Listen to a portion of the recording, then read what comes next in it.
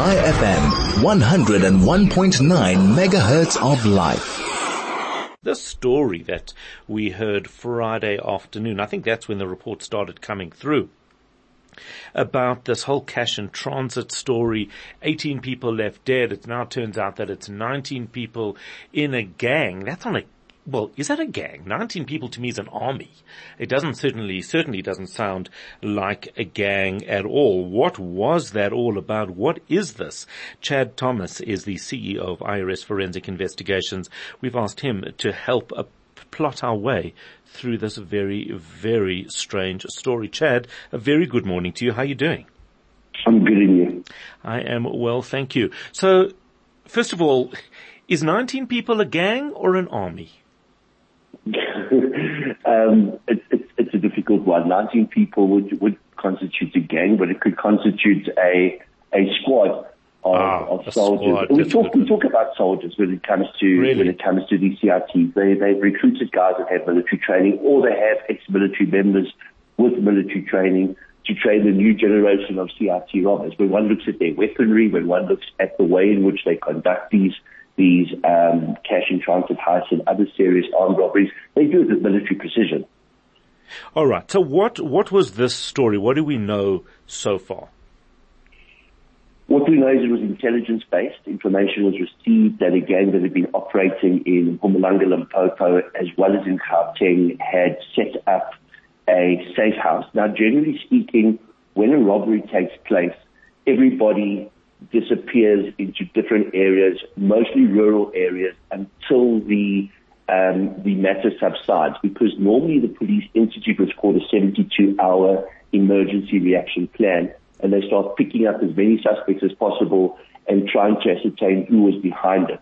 So it's very seldom you find guys together. The only time you find them together is when they're in the final stages of the planning of a heist, and a heist is imminent. So this is a very important fact. Having 19 people together in the same vicinity at the same time means that there was a major heist plan, and that amount of weaponry and those amounts of people and the vehicles and the infrastructure that had been created meant that we had a major crime that was about to take place.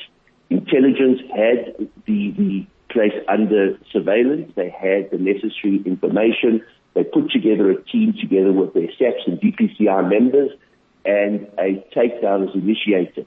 Unfortunately, the suspects, being violent criminals as they are, fought back, and it must have been an incredible battle, because the battle lasted 1.5 hours. Wow. And one of the most experienced members at the scene, a lieutenant colonel who is an ex-task force member, sustained injuries, had those injuries seen to, and then went back into battle. So it was literally a battle of 1.5 hours. So when you use when you coined the phrase at the beginning, was it an army? Yes, it was.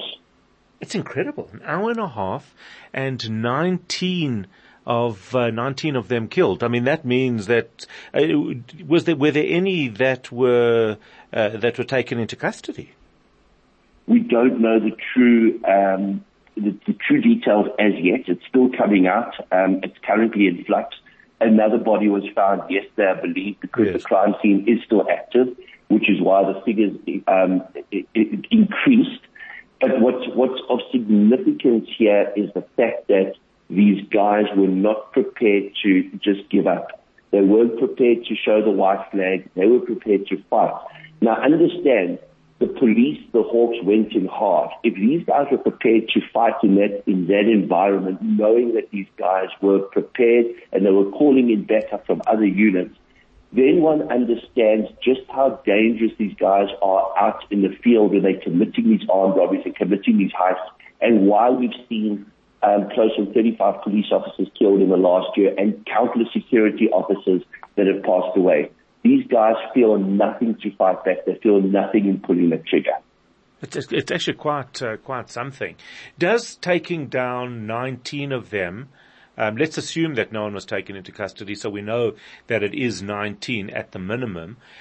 Does this put a dent into this ecosystem, do you think? A very slight dent. When one looks at the amount of gangs that are operating and copycat gangs that are operating, this is one of the more professional gangs. You look at the safe house, you look at the vehicles, you look at the armory, and you look at the training of the guys. They were able to keep the police at bay for an hour and a half. Then you've got the copycats that aren't quite as prepared, aren't quite as well trained. They're the ones that get caught generally. It may put a dent in some of the syndicates, because you must remember some of the soldiers are for hire within other syndicates. It doesn't mean that they're all part of one syndicate. Syndicates share drivers, syndicates share explosive experts, syndicates share soldiers. So it will in some way disrupt some of the robberies we would have seen going into this period of time. Because remember, in the last quarter of the year, this is when we generally see a spike in armed robberies, specifically CIPs, towards the Christmas holiday period. So it's going to create a slight dent in their operations, but not as big a dent as we would like. Yeah, it's just absolutely remarkable, the extent of this. And it is also, I mean, unfortunately I read that one of the police officers has lost his leg in this altercation. But aside from that 19 of the perpetrators were taken down with very, very minimal injuries on the police services side is really quite something. It is. It just shows that where there's actionable intelligence and the right members are deployed, you can neutralize a gang. It's a pity that they couldn't do a house penetration and go in hard and neutralize them a lot quicker. I don't think they were expecting a gunfight to ensue and last this long. But we've seen similar incidents in the past. We saw this happen about 20 years ago at a retail outlet in the south of Johannesburg, in Kenilworth, near Turfentine, where a gang of armed robbers were ambushed, and it was a significant shootout with a significant loss of life on the side of the perpetrators. We've also seen in recent years leading up to just pre-COVID, we've seen a lot of intelligence-based operations where they've monitored gangs, and when they've come together, there's been takedowns and there's been a few lives lost. This is significant because 19 alleged criminals have lost their lives, and it will make a slight dent in CRTs going forward. But it also shows that our intelligence are now being used for the correct purpose. They're being used to get out there, to get actionable intelligence, to pass it along to their colleagues, to put together these multidisciplinary task teams, and to effect takedowns and to neutralize criminals. Well, I must tell you, I heard Andrea Johnson speaking the other day, and just in terms of her focus and trying to eliminate some of the criminal gangs, and I was so impressed with the focus and with the intention. It doesn't mean that she was too happy with how things function from one department to another, but it was very, very inspiring to hear her speak on the subject. It is. Look, the investigating directorate is Scorpions 2.0. When they started a few years back, they started with just 100 million rand budget to capacitate a new crime-fighting unit, whereas if you look at the Hawks, their budget is 2 billion rand per annum and can only capacitate half the necessary members that are needed within the Hawks. So 100 million rand was small in the scheme of things. It's been increased to around 350 million rand, but now that it's going before Parliament and it may become a standalone unit, we're going to see a lot more money pushed their way.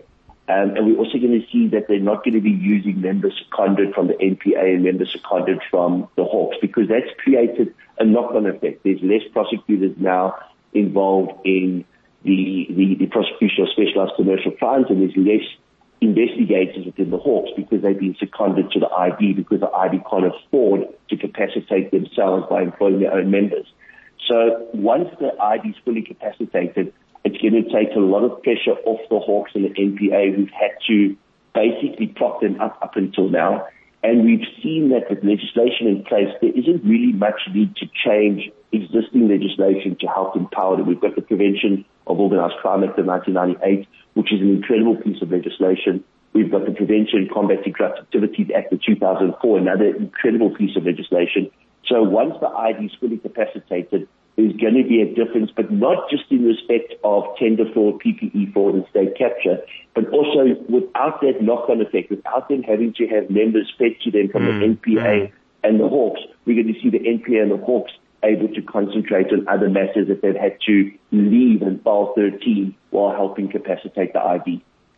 That is where we leave it. Chad Thomas, CEO of IRS Forensic Investigations, talking to us about the altercation or the arrest, or no, not arrest, the killing, in fact, of 19 gang members connected to cash in transit heists.